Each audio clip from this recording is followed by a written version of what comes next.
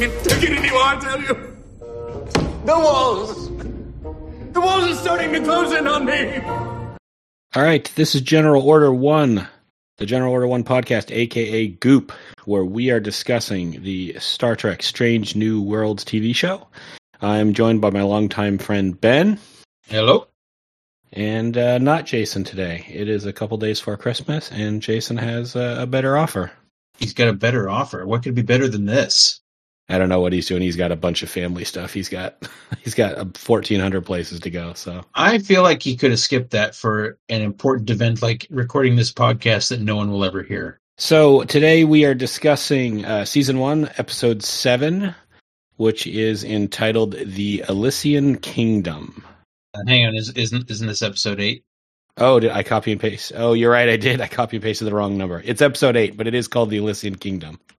So real quick, shout out to my 13-year-old son, Roland, who did the intro music for this. He designed and wrote the intro music, so good job, Roland.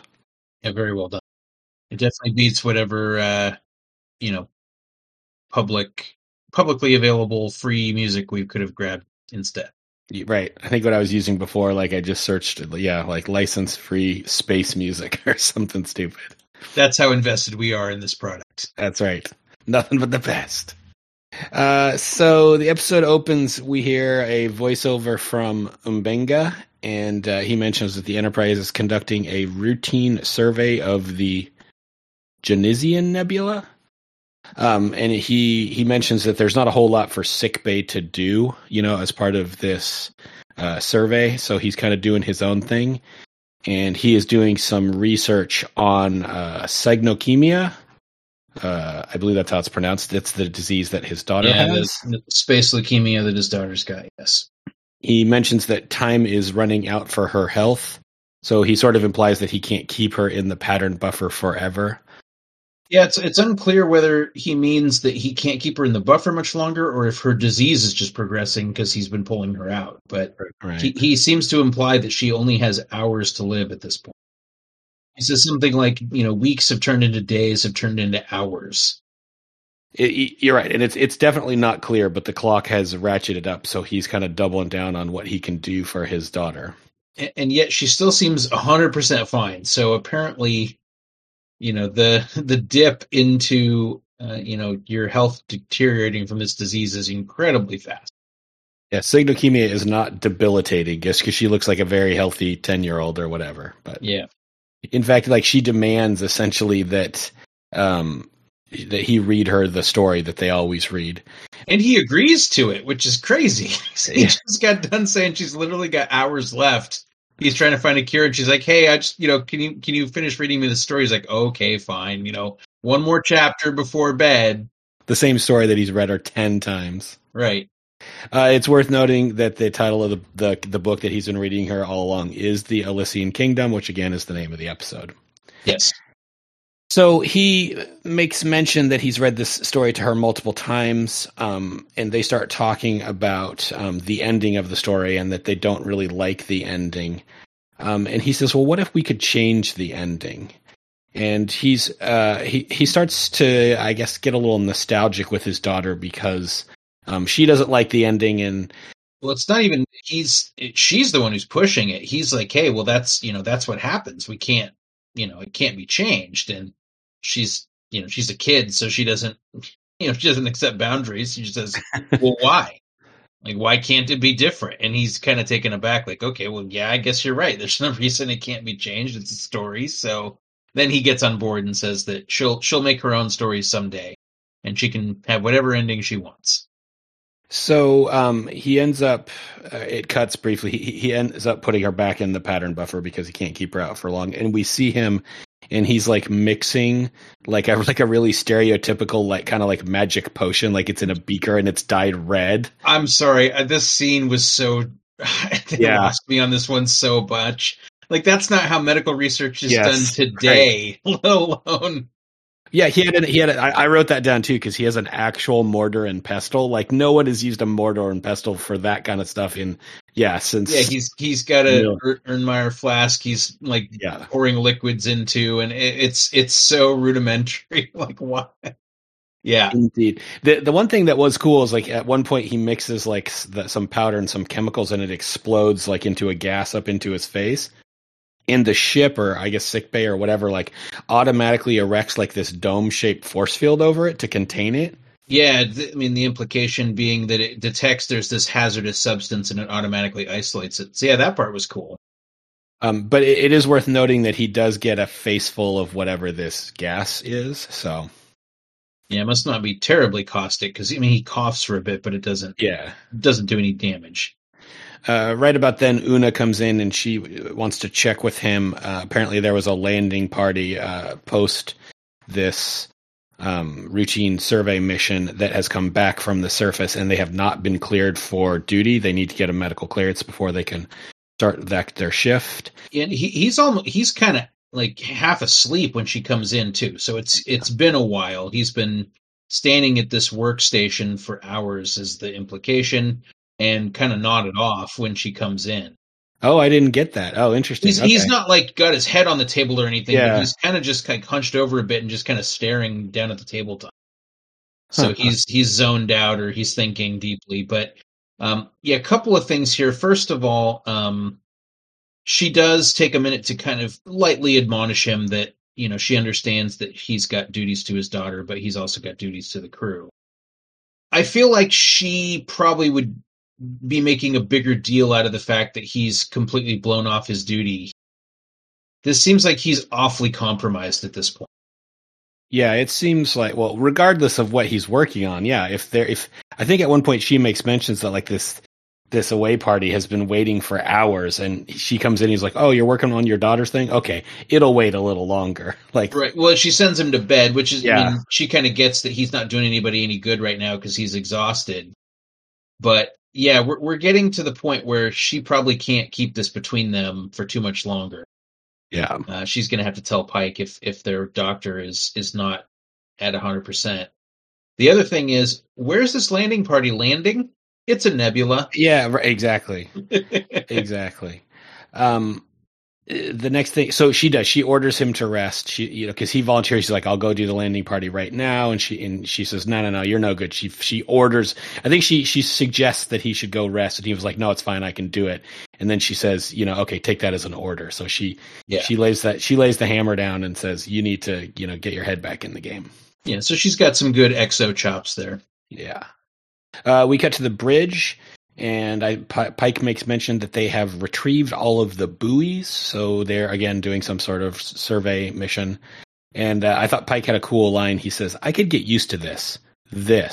No battles, no chaos, just scanning a nebula and focusing on the science. Nice change of pace, wouldn't you agree?" Yeah.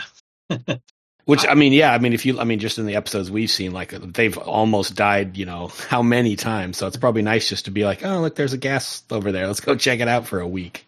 Right. I've always thought it would be interesting if they did, and they kind of did this in Next Generation once or twice, if they did an episode where the stakes just aren't that high and there isn't some huge disaster of the week, where there's just a routine science mission they're doing, just to show us that it's not all, you know, phasers and photon torpedoes in Starfleet. Just something totally mundane. Yeah. Yeah, I mean, every episode starts with like they're charting this system, or they're exploring this nebula, or getting readings on a supernova, or whatever it is. So it'd be nice to see them spend time doing that. It wouldn't be good TV. I mean, I get it that they'd never actually be able to do that, but it just would be nice sometimes if things didn't get crazy. Yeah, right. I could see they could work something into an episode. Yeah. So the buoys are pulled up and they're gonna get the heck out of Dodge. Pike tells he calls Ortega's Erica.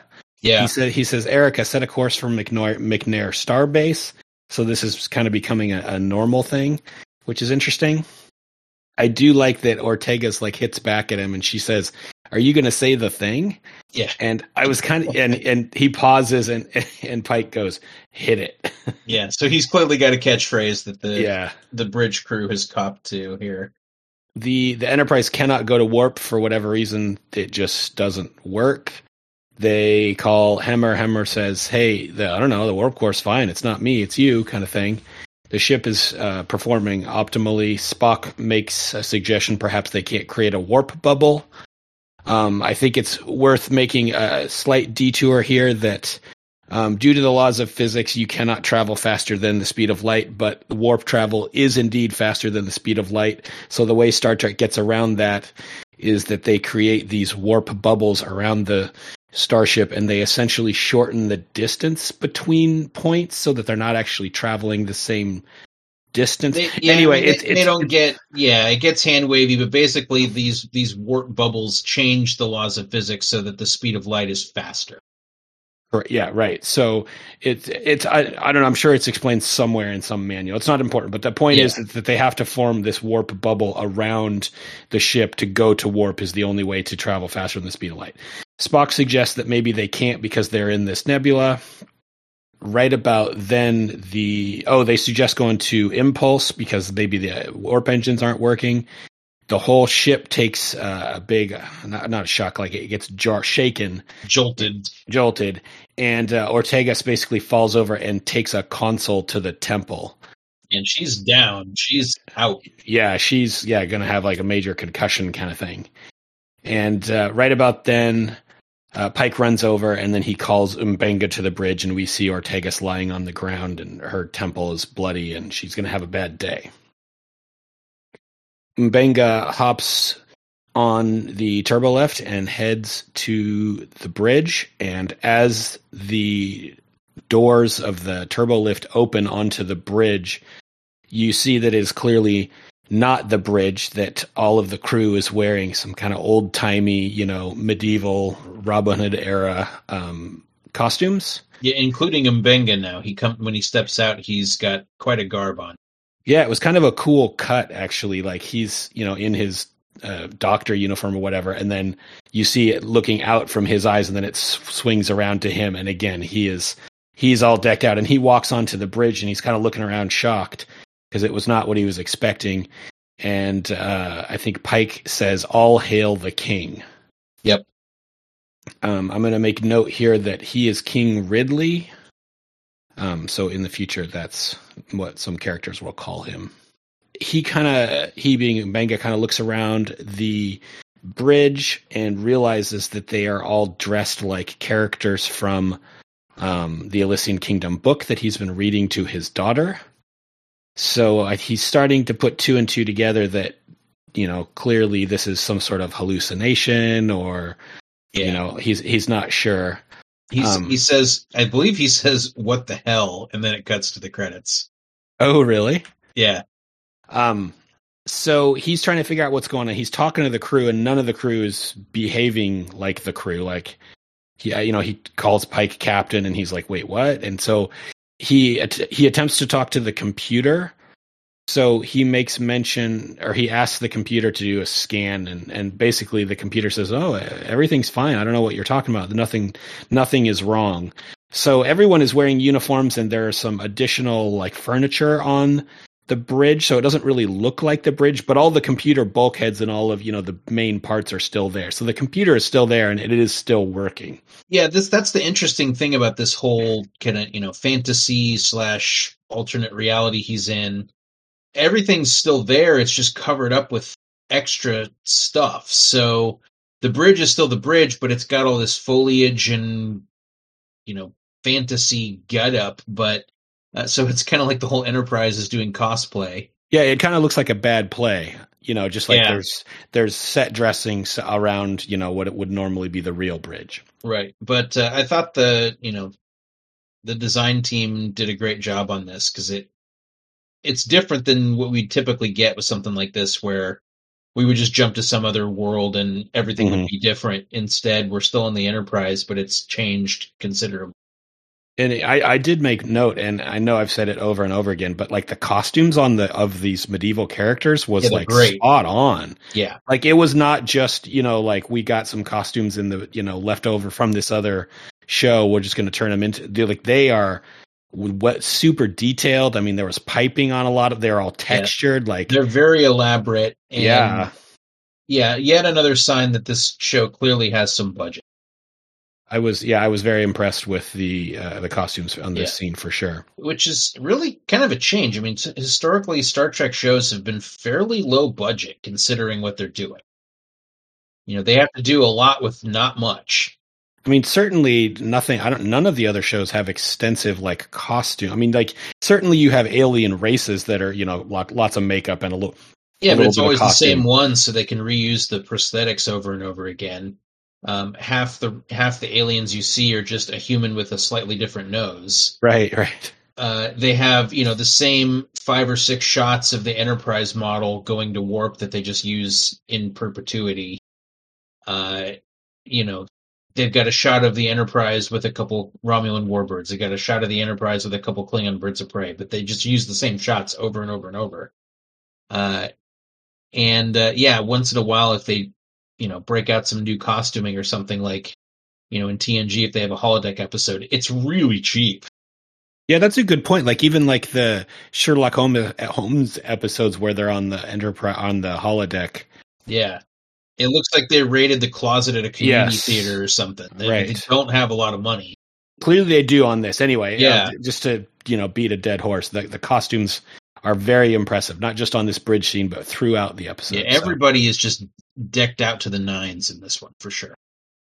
M'Benga starts to think that he calls it the 3QND experiment, which was whatever the gas that exploded in his face in sickbay may be causing him to hallucinate. So he's starting to put 2 and 2 together that obviously something is not right. This can't be real, despite what the computer is telling him. Yeah, and we've gotten a good indication that things are a little strange because, Ortegas, while she seems like she's in this, she's this kind of alternate world version of herself, she seems basically herself. She's, kind of rough and tumble and a bit of a spitfire and the whole thing. But Pike is this sniveling worm who's... He did a really good job. I was really impressed with like just how weird he played that character. Yeah, Anson Mount's having some fun in this one. It's totally over the top, but like in a weird way it works. Like in like a bad kind of play way. Yeah. Like in a like a production kind of environment where you would play it over the top. Right.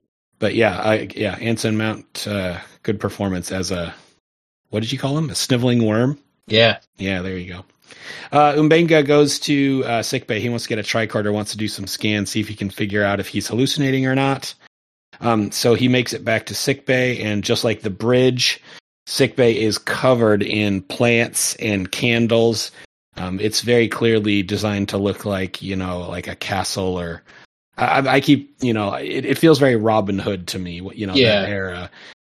This looks like he's gone to see like the, whatever the druid priestess or something that lives in the forest. Yeah, it looks like a Ren fair kind of. Yeah. So he gets his tricorder and Nurse Chapel is there. And he scans her first, just, to see if he can figure out what's going on with the crew. Nurse Chapel is dressed like, I don't know, I want to say like a serving wench or, she's got her own clothes on too. And I think she has some flowers in her hair or something. She looks very different. Yeah. He scans her and he mentions that her dopamine levels are very high and that is a sign of heightened neurological activity. So the crew is healthy. I mean, they're not...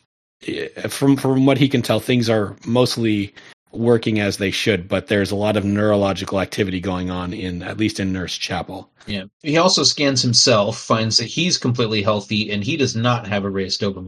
So he's now kind of identified the difference between him and the rest of the crew, but has no idea why. Yeah, it's worth noting that M'Benga's run into, I don't know, probably half a dozen, maybe a dozen members of the crew now, and they all are part of whatever this hallucination is. He is the only one that realizes that things are not right. Yeah, as he's walking to sickbay, he passes a couple random crew members who all bow to him and, greet the king. So, yeah, it's widespread. We end up meeting La'an. She walks into, I think she walks into sickbay. She does, yeah. And she is playing Princess Talia, who is basically the main character from the book. and she has a dog whose name is Runa. I don't know if that's important, but I wrote it down. I just thought it was interesting that they brought a dog into the set. I know it's hard to work with animals, and the dog really brings nothing to the story. Yeah, but it's a very well-trained dog because it just sits there and never barks or does anything. So it's essentially a set piece, and I was just like, why would you go to all that trouble to get a dog if it doesn't have any part of the story? But anyway. Hey, they're letting the crew, this is the episode where the cast gets to cut loose. Maybe maybe the actor really just wanted a dog. I wonder if that's like her dog or something. And she's like, fine, I'll put on this crazy dress and act like an idiot, but I get to hold a dog during the shoot. There you go. Well, all right. Yeah, this is a total 180 from Luan. Oh yeah, very Luan is even more than Pike is completely different. This is a completely different person. So now we know, definitely these people are not acting as themselves. Yeah, Luan is usually very reserved and quiet, and she is overflowing. And yes, the dress she has on is really low cut, and she's very talkative. She's singing at one point. Yeah. So Princess Talia is the good guy, the good side of this book, and she makes mention that she wants M'Benga to stop Queen Nev, who is the bad guy in this story. So she basically says, you need to go you need to find Queen Nev and, put a stop to her because she's doing things. She's just being a bad guy. So we see a quick scene where he is in the hallway. M'Benga is in the hallway, and he is off looking for Queen Nev to, I guess, progress the story. It's not super clear, how he knows where to go or why. But he meets up with three people in red and black clothes, and they were, if I remember right, they were all just like B players. There were no main characters. No. Really. Well, one of them is, I'm going to forget her name. Is it Marshall? She's the ops officer on the bridge. Oh, really? I didn't notice. Okay.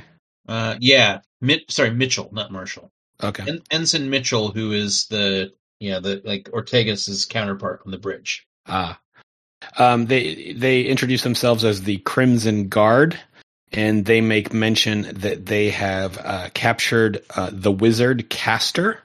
And you see that they have Hemmer down on the ground, surrounded, and they are attempting, in essence, to drag him off.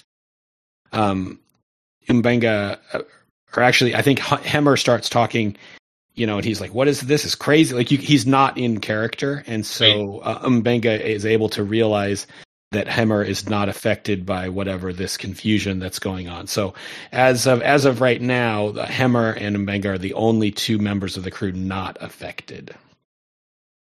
They do ultimately end up, they being the Crimson Guard, dragging Hemmer off because they just what's the word? They are more armed. Outnumbered. The other guys don't have any weapons, and they just say, "Hey, we're doing this." So. Yeah, so M'Benga has to regroup because up until this point he hasn't come up against any opposition, but clearly now they are armed. Oh, it's worth noting, I think it goes without saying, but they're armed with swords. There's no phasers or anything like that. This is all very in character, in universe, that they hold off M'Benga with some period piece swords. So we see, it cuts back to Pike's planning room, and there are candles on the table. So the lighting is very low, so they're playing up the medieval aspect. And Pike, M'Benga, Ortegas, and La'an are basically hatching a plan to rescue Hemmer. There was some funny play. Ortegas gets out her sword, and she makes mention that her sword is named Starfall. Yeah. And I think La'an says, "Oh, that's a dumb name for a sword," or something like that. Yeah. There's a lot of back and forth at this point between Pike and I can't remember what Pike's, Sir whatever he is, and Ortegas. Their two characters clearly hate each other, and they insult each other a couple times. Right. So they basically hatch a plan to go and rescue Hemmer. Mbenga convinces La'an and the dog to stay, because in this world, she's, the princess. She's very, I want to say, fragile. Yeah. So he convinces her to stay. But Ortegas, again, with her sword, Starfall, is very eager to go and knock some heads. So there's a little juxtaposition there, because that's really the role that La'an should be playing, because she's the chief security officer and she's clearly the one that's most trained. But in this episode, they do a little flip. Right, and Pike says, hey, well, I'm going to be more useful to you back here, so I'll just go back to the castle. He's trying to weasel out of going along, right? Yeah. And this is the first. I think this is the first mention of the Mercury Stone, or they've mentioned to him before. They've told him that they need the Mercury Stone. He doesn't know what that is. He knows it's some kind of weapon, but he doesn't know where it would be. And they tell him he's got to go get it, and he tells them that Hemmer has it or knows where it is. So that's how he convinces them that they need to go rescue Hemmer. Yeah, I don't think he knows what the Mercury Stone. He knows it's from the book. It's right. Sort of the, it's the sword and the stone of, whatever the story is. So it's an important piece, but he doesn't know how it's going to play in, this real scenario that's unfolding. Right. Let's see. So they decide to go on their quest to rescue Hemmer. So they go down. I think there's essentially they reuse the same hallway. I think they did sickbay, they did the bridge, and then this one hallway they made them look medieval. And so they go down this, probably what I assume is that same hallway, and they meet the wizard Pollux along their way on their quest, and it's Spock with like long hippie hair. Yeah, and we get a little bit of a sense that he's a little bit less reserved than Spock normally would be, but he's still pretty Vulcan-y. Okay. He doesn't. I assumed, when here's Spock, and he's going to end up being crazy and outlandish and over the top, so that that actor will get a chance to cut loose a little bit. But he's still pretty much Spock. So now we've met. So in the crew believes that Hemmer is a wizard named Castor, and Spock introduces himself as a wizard named Pollux. Oh, and it's worth noting that Spock is all in black. So you kind of get this juxtaposition that Spock is essentially the bad guy, probably the bad wizard, right? And that Hemmer is most likely going to be the white wizard of the story. Do the names Castor and Pollux mean anything to you, Ben? Oh God, they do. Shoot, I'm drawing a blank as to why. Castor and Pollux were twin. They were the twin sons of Zeus in Greek mythology. Yeah, and they are actually also, and I assume this is where they got the names. They are also the two brightest stars in the zodiac constellation Gemini. Well, that would do it. So they are a legitimate astronomical. They're the twins phenomenon. Yeah. Yes. So they make mention that they have to go through the swamp of infinite deaths to reach Queen Nev. So there's like some. Where to get that name? I don't know. Because presumably, if you go there, you die. So How do you tell anybody about it? That's the whole thing about the swamp. So they kind of like build this up. They're like, we have to go through the swamp of infinite deaths, and like the crew is like, they don't want to do it. They're like, not the swamp of infinite deaths. And literally the next scene is they're in front of Queen Nev. Like there's no mention of. Yeah. I wrote so much for the swamp of infinite deaths. It's like literally they just bypassed the entire thing. It was separate time. It had to be, because it wouldn't make sense otherwise. It's just funny. They're like building it up, and then it's like, oh, okay, now we're here. Yep. So we see Queen. They've met Queen Nev now, and it's Uhura, and she has like this crazy, like kind of white dress with like, like these weird like shoulder. I don't even know how to describe it. Yeah, she has a really cool costume on, like this 3D printed kind of helix type thing that comes off of her shoulder pads. Yeah. And she's her makeup is cool. Like she has gems on her. Yeah, again, costume people, the makeup people on this episode did a really good job. So ultimately, what ends up happening is Spock sells them out to the Queen. So he, started out, telling them that he would help them, and it was like, oh, but it was all a trap. Yeah. So Queen Nev basically says, she's like, I want the Mercury Stone. Tell me about the Mercury Stone. Where do I get the Mercury Stone? And the next thing we see is, Mengele tells him that he doesn't know where it is, and he doesn't necessarily know, so he doesn't immediately give up the information that he has about this, and that does not make the queen happy. Yeah. So she throws them all in this prison, which she says they're going to be tortured soon, but she locks them up until it's torture time. Yes. So there are actual like prison bars. They are behind bars, and they're looking out, trying to figure out how they're going to get out. Pike, Ortegas, Hemmer, and Mbenga are in this prison.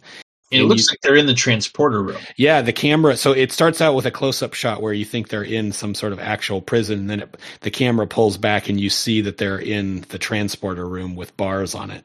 Yeah. So once again, they're just reusing an existing set that they have. Yeah.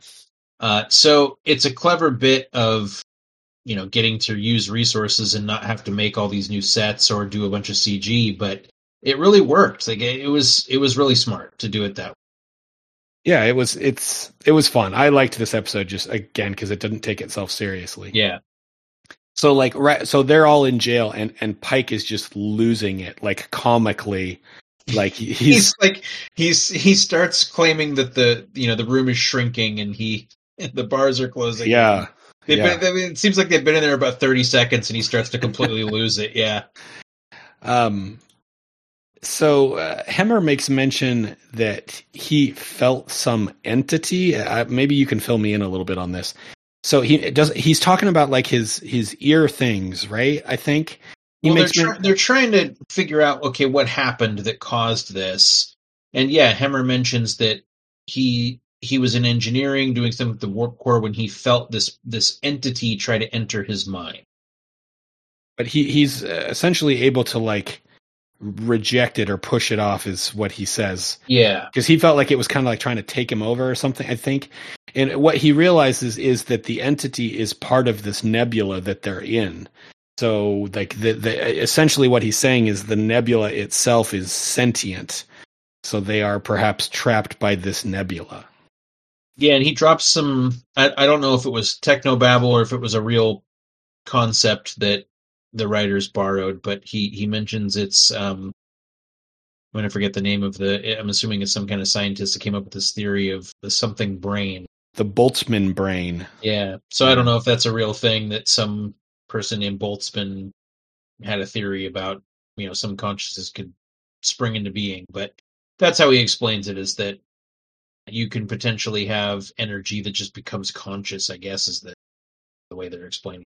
So I felt like that was a little bit of unnecessary technobabble. Like, there's an entity that lives in the nebula and it's got psychic powers. That's enough. We don't need more than that. Right. Well, my 10 seconds of Wikipedia says that the Boltzmann brain is a real thing. It was discovered, or I don't know, maybe discovered is the wrong word. It was a thought experiment from like the late 1900s. So whatever it is, it's very old.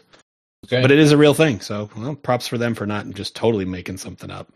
Seems weird that that's how Hemmer would describe it. Yeah, right. Like how would you? Human. Yeah. That's also, yeah, good point. Number one, you would make this crazy reference of 400 years in the past. Right. And number two, it's from a culture you're not even familiar with. Yeah. And he's an engineer. Why would he know anything about brains? Right. Yeah. It just, yeah. Why between these two people, Dr. Mbenga right. and Hemmer, he's the one who knows about it, seemed a little strange. Yeah, that's a good point, because doesn't Mbenga say, I think I remember that? Yeah, he's like, have you ever heard of that? He's like, yeah, I think I remember something about that in medical school. And then Hemmer explains it to him. But yeah. Ultimately, the scene ends with Hemmer says, oh, maybe I can get us out of here with the help of some powerful magic called science. And he basically gets out his little sonic screwdriver or whatever that he has. Like a welding torch or something. Yeah. And he goes over to the gate and, it spins up and spits out some sparks. Actually, there's a good line before he starts it up because he says, don't look, it'll blind you. Like, because it's going to spit out some sparks. It's going to be really bright, which is, just another nod to Hemmer being blind. Yeah, and Pike says, well, what about you? And he says, I'm already blind. The Queen gets word that the prisoners have escaped. So Spock and the Crimson Guard are dispatched to attempt to recover the prisoners. So we're back in what I believe is that same hallway. Yeah, she tells Mitchell that she's got to, basically go get the prisoners back or else. Yeah. And this is kind of Ortegas' time to shine. So there's Spock and then 3 Crimson Guards, I believe. Ortega's name in this universe is Adya, Adya. I don't know if it's important, but I wrote it down. And she just straight up disarms one of the Crimson Guards. So the Crimson Guard comes at her with a sword, and Ortega's has got nothing. Yeah. And she just kind of like jukes out of the way and like elbows the dude in the chest and then just takes his sword. Kind of they like mock her. They're like, "What are you going to do? You're not even armed." And then the guy comes up and she takes him out and grabs his sword and says, "Well, I'm armed now. Let's go." Yeah, it was actually a pretty badass scene because she totally took that guy out. Yeah. Ultimately, she does end up getting overpowered just because they outnumber her. Yeah, it's 4-1. So yes, it was bound to happen. As the fight was going on, she's doing quite well. And I'm like, come on, they're not really going to have her win this 4-1 sword fight, are they? And of course, no, they don't. So yeah, so we hear arrows fly across the screen, that stereotypical sound. Yeah, and a couple arrows hit at least the front Crimson Guard. The two Crimson Guards in front get shot with arrows. The one in the back that's Ensign Mitchell that's kind of running the show. Her sword gets hit, or her sword arm or whatever gets hit, and she drops her weapon. Okay. And at this point, I mean, I was already kind of thinking as Ortegas was having the sword fight, Umbega's just kind of standing back with Hemmer, and they're just watching this happen. And then these arrows start flying, and sorry, I'll ruin the reveal. It's Una. It's number 1 who's coming to save the day, but. Mbenga and Hemmer just watching. She just murked 2 of these guys. These are crew members. Yeah. That's a good point. I didn't think about that. Yeah. These aren't bad guys. These are crew members. She just killed 2 of them, as far as they know, and they don't seem upset about it at all. Yeah. They don't do anything to try to stop this sword fight between members of the crew who are trying to kill each other. They're literally just standing there watching, going like, "Okay, I guess she's got this covered." I would have thought that Mbenga would be a little bit more concerned for the safety of his crewmates than he is here, but that's a really good point. I did not even think about that. Yeah. Oh well. So now that the guards are dispatched and Una has joined the party, excuse me, Hemmer and Mbenga make it to engineering, where the ship is still functioning and they can,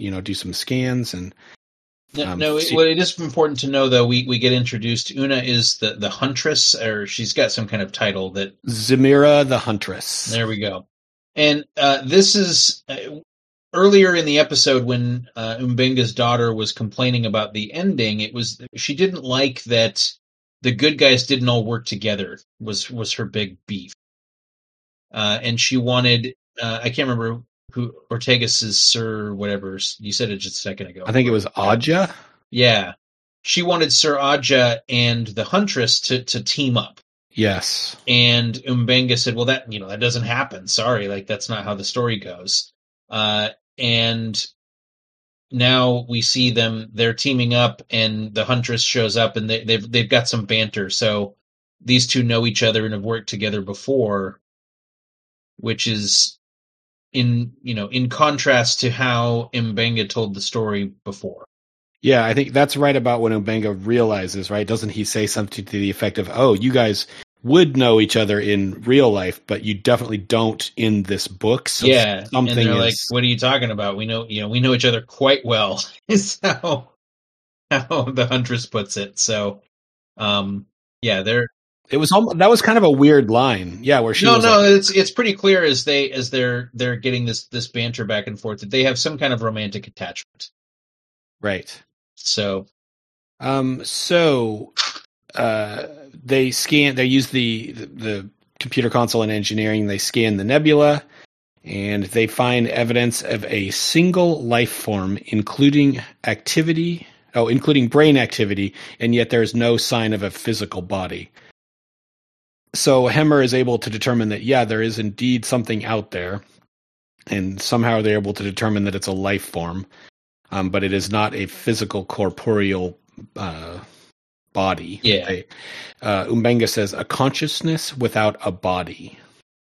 So I don't know. I kind of drew like some, and maybe I may be reaching here, but that's essentially what Umbenga's daughter is, right? I mean, she's a consciousness without a body. She's this little girl. Kind of. I mean, she's not aware while she's in the pattern buffer. So I wasn't sure if they were trying to make that connection. Maybe I'm drawing lines there, but no, I think that's they're going for that to a certain extent, but it's a bit of a stretch. Yeah, it's not a one-to-one connection. Hemmer suggests, so basically they determine that they think that this entity has essentially read Mbenga's mind and found this story and put the story together. And so he suggests that they break this telepathic connection between this entity and Mbenga, and he like immediately goes to, well, what if we hurt Mbenga and that might distract him? That's his first idea. Yes, right. And Una pops up and she's like, well, I could shoot him with an arrow if that helps. So I mean, they've already shot 2 other crew members. I guess. So actually, and then they figure out that Una or Ortegas know each other, in this version of the story, but not in the book. And then they realize that perhaps it didn't come from Mbenga's brain, but instead from his daughter's, because she would know that they were friends in real life. And like you said, she wanted to change the story. So Mbenga basically barely dodges getting shot with an arrow because they realize that it may not be him. It may be his daughter instead. Right. They make a quick run to sickbay. They're going to check for Rukia, and she is gone. She is not in the pattern buffer. They look at the logs, and she was beamed out at 8:45 in the morning, but she has not left the ship. She is somewhere on the ship. They just don't know where. Right. And Mbenga's pretty frantic at this point because, his daughter is missing. It's not fun. Yeah, no, he's got a lot going on, and he has to worry about his 10-year-old daughter. We see Spock kind of hiding around the corner. He overhears that they cannot find Rukia, and he basically runs back to the Queen and tells the Queen that the Mercury stone that she's looking for is indeed this little girl. We see Queen Nev, and she has captured Pike at this point, and he kind of gets thrown on the ground in front of her. He's, trying to plead for his life. And he just basically just begs, and he flips sides, and he pleads loyalty to the Queen, like, very easily. He's just like, I'll do anything, like whatever you want, just please spare my life. And she says, well, you're going to have to swear allegiance to me. He's like, oh, is that it? Okay, yeah, sure, no problem. All right, done. Yeah. They suspect that, so that was just a super quick scene with Queen Nev and Pike flipping, and then it cuts back to sickbay, and they are trying to figure out where Rukia is. And they suspect that maybe she got out of the transporter buffer and is now hiding. They ask Mbenga, if she were out, where would she go? Where would she want to be on the ship? Where would she go to hide? And Mbenga says, well, she always wanted to go to my quarters, and I always told her that I would take her there when she was feeling better. Yeah, there was a scene at the beginning. Well, I mean, that whole time when he's reading the story to her at the beginning of the episode, she specifically asks to go see his quarters. And we get the impression this isn't the first time she's asked. And he says, no, we've talked about this. You can't go to my quarters because you got to go back. So they decide that that's probably a logical course of action, and they're going to run to Mbenga's quarters and see if she is there. And lo and behold, in the same hallway, they meet Pike. And at first they are kind of, they're happy to see Pike because he was on their side, but he has now pled loyalty to the Queen, so it turns out to be a trap. Yeah, he immediately pulls a knife and holds it to Mbenga's throat. Mbenga says something like, oh yeah, like, I guess I shouldn't be surprised he betrayed us because that's what he did in the book. Yeah, it was great. He's like, dude, you read this book like 100 times. Why did you not? Why would you let this guy out of your sight for a second? Right. First thing you should have been, thing one should have been, all right, Ortegas, tie this dude up and just dump him in a corner somewhere. Yeah. Oh, well. Yeah, Ubenga is upset at himself because he should have known that, and he didn't. So Ubenga actually attempts a bluff against... Well, sorry, real quick. There's a line. He's like, yeah, I should have known that. Like, man, I've read this book a billion times. I really should have known that. And yeah, you should have. Yeah, right. And Hemmer, who's the biggest curmudgeon in the galaxy as far as we've seen so far, is like, hey, it's okay. Don't beat yourself up. It's like the nicest thing he's literally ever said. Yeah, but I'm like, really? Like now when he's made this really boneheaded move, like now's when you're going to have some empathy for your fellow crewmate? Okay. So Umbenga's trying to think outside the box, and he's got to, get out of this scenario. And he starts with like this blustery speech that he is going to bring down the power of his entire kingdom upon them. And, he's basically saying, I'm not somebody you want to mess with. He had a good speech. I mean, he did. And this was really good. So Bruce Horak, the actor who's playing Hemmer, he does a great job of acting like someone who has no idea how to act. Oh, interesting. Okay. So he's stumbling and trying to find the word he wants, and he's not good at this. Ultimately, like Umbenga tries to bluff his way out of this, and they don't take him seriously. They're like, okay, yeah, whatever, like because they think he's just a king. Like they're not taking him seriously. So like Hemmer kind of steps up because remember everybody thinks Hemmer is a wizard, and he's like you said, he's kind of bumbling around and he's trying to bluff his way through this, and he basically threatens that he's going to do a magic spell, and ultimately he ends up pulling out his communicator and he like holds it up in the air, kind of gives it a couple flourishes, and he talks up this big thing, and then he hits a button on the communicator. Queen looks really worried for a second, like, oh geez, he's this guy's really powerful, he's about to unleash on us. And Pollux, Spock, says, he's bluffing, he doesn't have any magic. So she looks real smug for a second. I wasn't expecting anything because, I mean, all he has is a communicator. I'm like, what's he going to do with this? Like, where's this going? But ultimately, it works. Like Hemmer is the guy who bluffs like that. This whole, like, I'm just going to try to, like, make something up and fumble my way through. That doesn't seem like Hemmer's style. So I assumed he had some kind of engineer's trick up his sleeve. Yeah, indeed he does. He hits a button on his communicator, and all the bad guys essentially get beamed to Cargo Bay 12. The worst of all cargo bays. Yeah, right. The feng shui in there is really bad. Is it? Yeah. I mean, you thought Cargo Bay 10 was bad? Oh, man. Whatever does, it works, and the hallway is now clear, so they are able to make it to Umbenga's quarters. And indeed, Rukia is there. She has a very nice little princess dress on as well. Yep. And so he immediately tricorder scans her. I'm assuming he's attempting to see if she has, she's hallucinating or has, was it, heightened dopamine or whatever. The dopamine levels, yeah.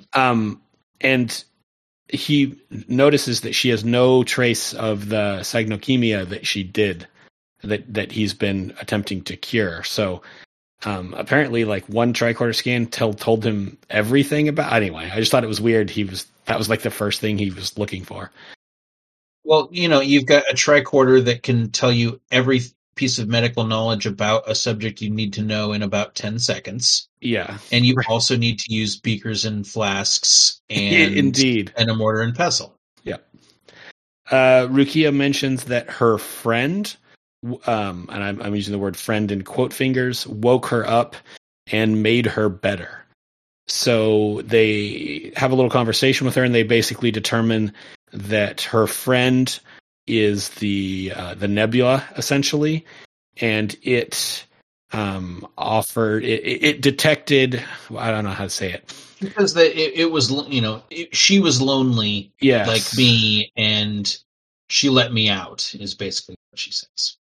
Yeah, so Hemmer offers himself as a communication conduit for the nebula. Like, they kind of look out the window and they see the nebula, and he says, you can communicate through me But I think at one point he says, be gentle or whatever, because he doesn't know what's going to happen.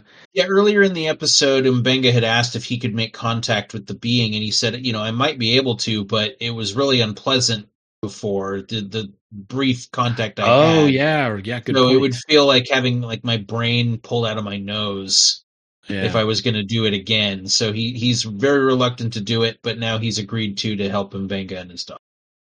So the entity / nebula does indeed communicate through Hemmer, and it does mention that the entity detected Rukia in the pattern buffer and that she was lonely and sad.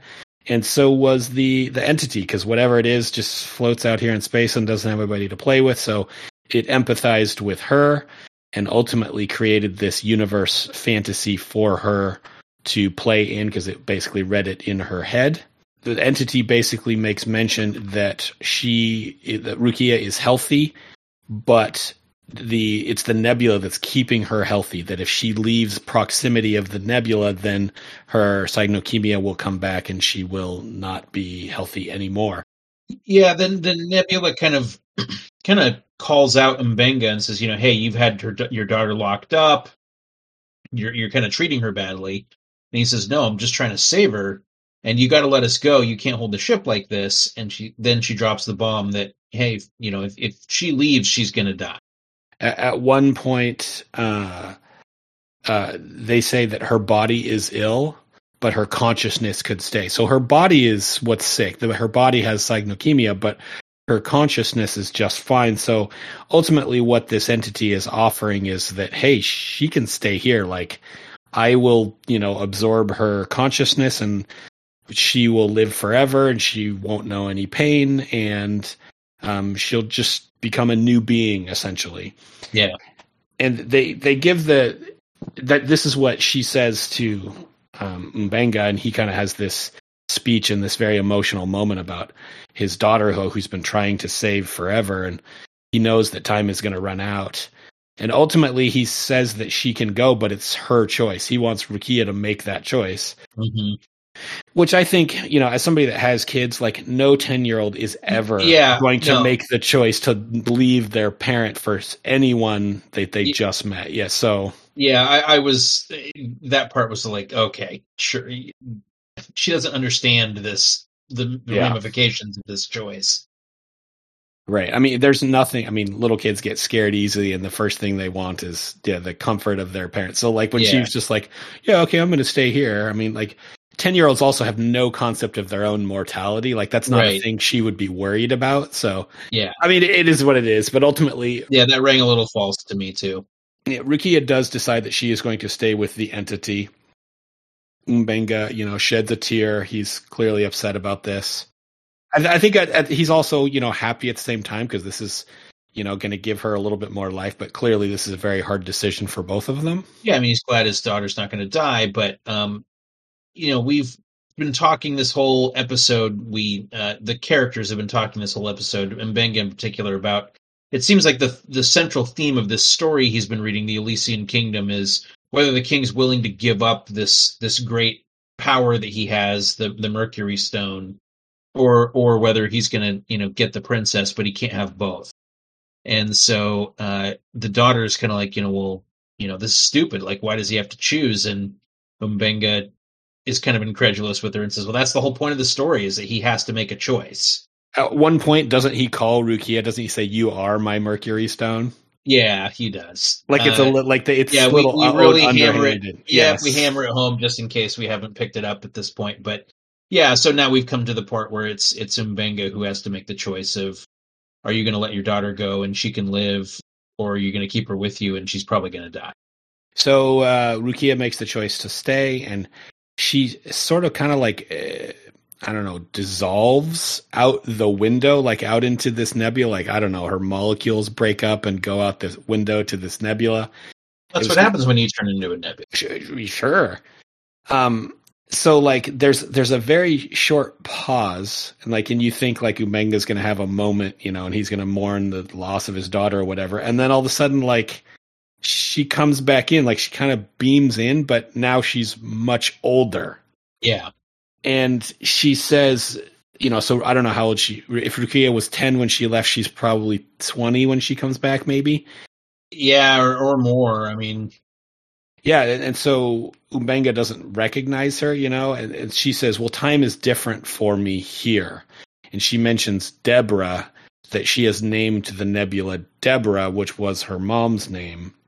Yeah, and Umbenga gets pretty choked up at hearing. She basically tells him, that, hey, I've lived, I've had a lot of experiences, and like she said, the time is going faster. Ultimately, she comes back. She tells him that she's happy and that, she's healthy and that it all has worked out, even though she's literally been gone for 2 seconds. And she literally says, you did the right thing. And she says, promise me you'll be happy. That there's just a nice bow on that whole, relationship, that he doesn't have to feel guilty about whether or not he made the right choice about letting his daughter go. Right. He gets instant confirmation that this was the right thing. Which, I mean, that could have been such a great plot line, moving forward. It really could have. It was, as that part of the scene was happening, I'm like, guys, this was a great opportunity for some character development. Yeah. And some interesting takes down the road. Did he do the right thing? Was that the best call for his daughter? Instead, he just immediately gets this like guardian angel to show up and tap him on the shoulder and tell him that he's a great person who did the right thing. Yeah, I mean, like he had that sort of special connection with, what was the last episode, with the golden child or whatever, because he related to that guy who was trying to protect his daughter, kind of thing. Like there could have been a whole like separate plot line about him second guessing his choice or treating, the crew members with kids differently or whatever. But anyway, it doesn't matter. Very neatly wrapped up. Yes. Almost like the fairy tale that it's based on. Yeah, maybe that's part of it. Maybe that's why, is they wanted a simple fairy tale ending, good beats evil, and just, okay. Ultimately, after that, so the scene ends and we cut to, actually, I guess we're still in Umbenga's quarters, and we see like Hemmer sitting on a chair or on the bed or whatever, and he comes to and he kind of holds his head and makes mention that he has a big headache. And that he doesn't remember anything. I think he says the last thing I remember was working on engineering or something. He says the last thing he remembers was when they got trapped by the nebula. So Umbenga remembers all of this, but Hemmer doesn't. And so then we cut back to sickbay, and everything in sickbay is normal. So all of the plants and all of the mortar and pestle and all those things. So that the Enterprise is back to looking normal. Yeah. All the medieval trappings are gone. And Umbenga is sitting in sickbay, and his voiceover basically says that no one on the crew remembers anything from the 5 hours that this adventure took place. He says the logs are empty, so I mean there's not even any records in the ship's sensor logs. There's just literally 5 hours of lost time. And he is reading. He has the Elysian Kingdom book out on his desk, and he's kind of just reading it. And trying to figure out, what he's going to do, because he's the only one that remembers what happens. And then Una walks in, and she basically asks him, essentially, do you know what happened during these 5 hours? And he says, well, yeah, I do. And then he admits to her, and he starts to tell her the story. Yeah. And then that's the credits. I mean, I think it was cool that he was the only one that knew, but it was just like Una comes in out of nowhere and then he decides to cop to it. And where does that go? Like, well, I feel like when she says, wait, so you remember what happened during these 5 hours? And he says, yes. I feel like she would have said, well, okay, hold it right there. We're getting everybody together right now to hear this. I don't think she would have just had this intimate conversation with him about it. She would have gotten Pike immediately. Well, can you imagine just in your daily life, you're just working at your regular old job and all of a sudden you just lose 5 hours. Everyone loses 5 hours. You did too. Yeah. Yeah. You look at the clock and it's 5 hours, everyone would be losing their minds, right? Yeah. Oh yeah, totally. That's just like Thursday on the Enterprise. They're like, oh, not again. Well, it kind of is. So yeah, right. So that's it. I mean, Una comes in, he tells her the story, star wipe, credits roll, and that's it. Yeah. What'd you think? I liked this episode. It was fun. I think clearly this started from a place of how do we do a holodeck episode without a holodeck? holodeck episodes are fun. There's a reason that they keep going back to that well. It's because they're fan favorites and they're a good, you get to play around. The writers get to have a good time having the characters do things they wouldn't normally do. The actors get to have a good time cutting loose and changing it up a bit. The costume and set designers get to do some news. I mean, it's a playground for everybody. And it's fun to see these characters in weird situations that you normally wouldn't get to see them in. So I don't have an issue with that. The premise was fine. I like that we got to spend a little more time with Hemmer this episode. He's barely been on the show, really, up to this point. Right. We had that one episode where Uhura was doing her rotation with him, and they were stuck in the cargo bay, but that was about it. He didn't get to do much there. That was kind of filler, really. Yeah, so it was nice to see him get a little bit of attention. Speaking of just people coming in and out of the show, I'm fairly sure this is the first episode since the pilot that includes all of the characters. Because Uhura disappeared for a few, Hemmer disappeared for a few, and Mbenga was gone for a few. I mean, Luan was gone from the last one, so everybody's been gone for an episode here and there. This was the first one since the pilot, again, I'm pretty sure, that had everybody. So that was nice. They all got a fun little role and a piece of scenery to chew. Pike probably, Anson Mount probably did the most scenery chewing of anybody here. Yeah, I think that's a safe bet. Yeah. Let's see. The actor who plays Luan is Christina Chong. She definitely got to cut loose. That character is very different than Luan.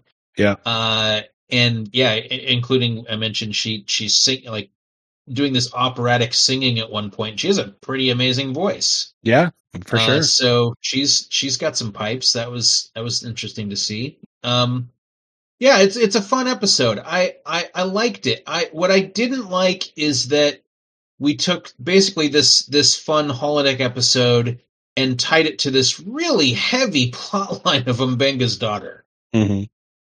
And used it to just wrap that up and toss it out.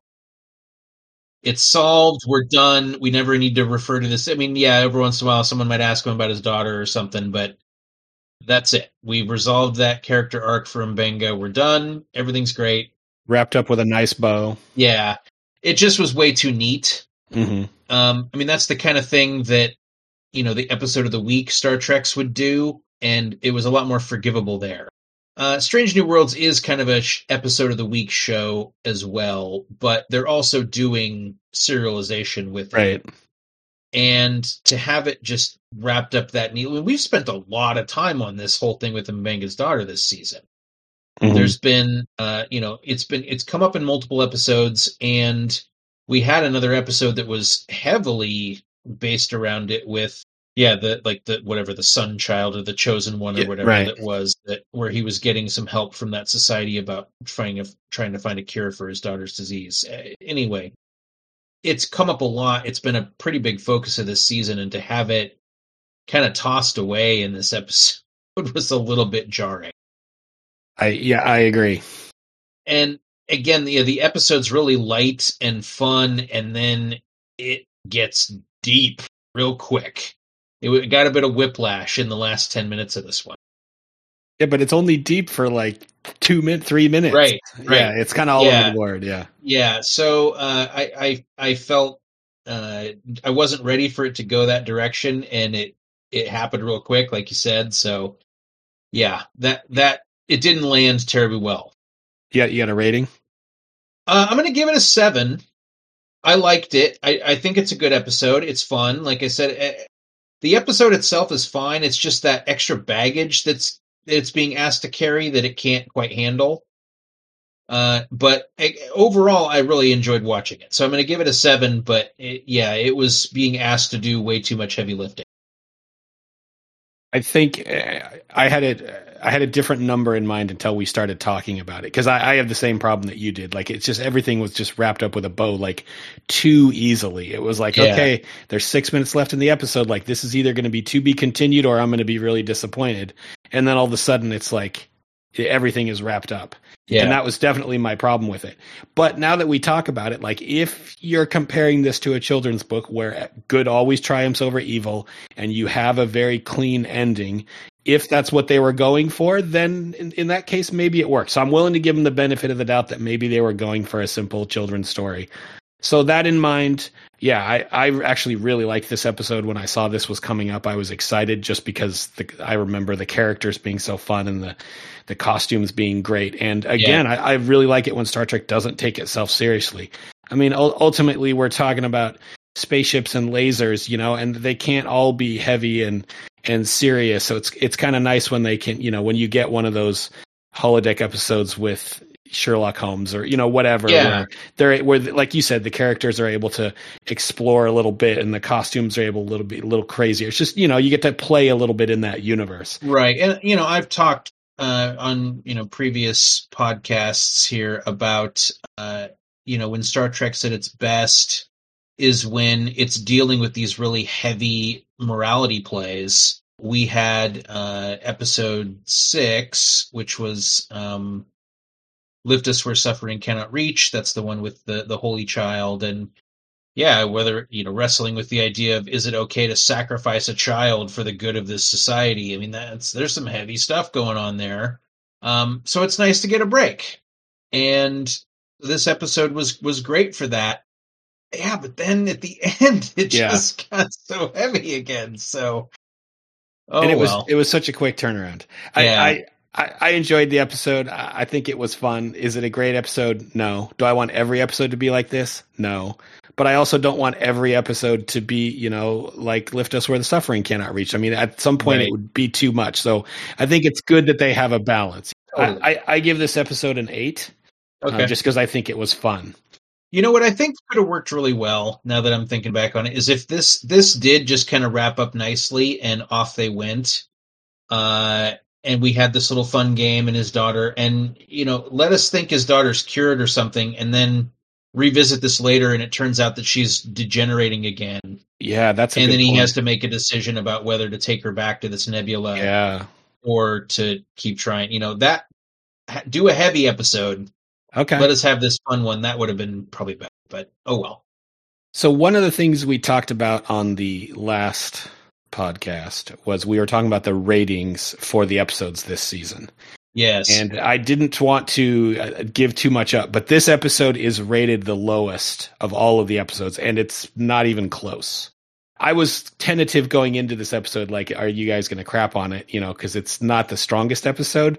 Right. But it was interesting. Yeah. I mean, we made some good points. I don't want to rehash what we just talked about for the last hour. But I will say, and I will give you a little bit of spoilers. So there's 2 episodes left, and the next 2 episodes are the 2 highest rated of the season. So, okay, not to set the bar too high, but the next ones are rated very highly, and I'm very excited to rewatch them. So, yeah.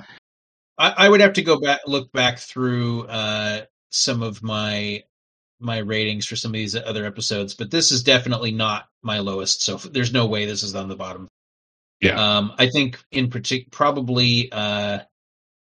The Serene Squall, the last one we watched, that one I had some definite problems with. Yeah, the one with the Gorn, that was Ghost of Illyria, I think. Yeah. Anyway. The point is, at least according to the internet, this is the lowest rated episode. Yeah, I'm not down for that. This wasn't the worst one so far. If this is the lowest, if this is the worst of the worst, then I'll take this any day, because this was totally. It was fun. I mean, even those 2 episodes that you mentioned, not great, but still they were solid episodes. There's definitely been some stinkers in the Star Trek universe, but I don't feel like we've had any episode this season where I'm like, oh, that was just horrible, No, none of these approach anything like some of the bad episodes of Voyager, Next Generation, or nothing even in that neighborhood. If this is as bad as this show gets, that's a pretty dang good show. All right, we will see you next time.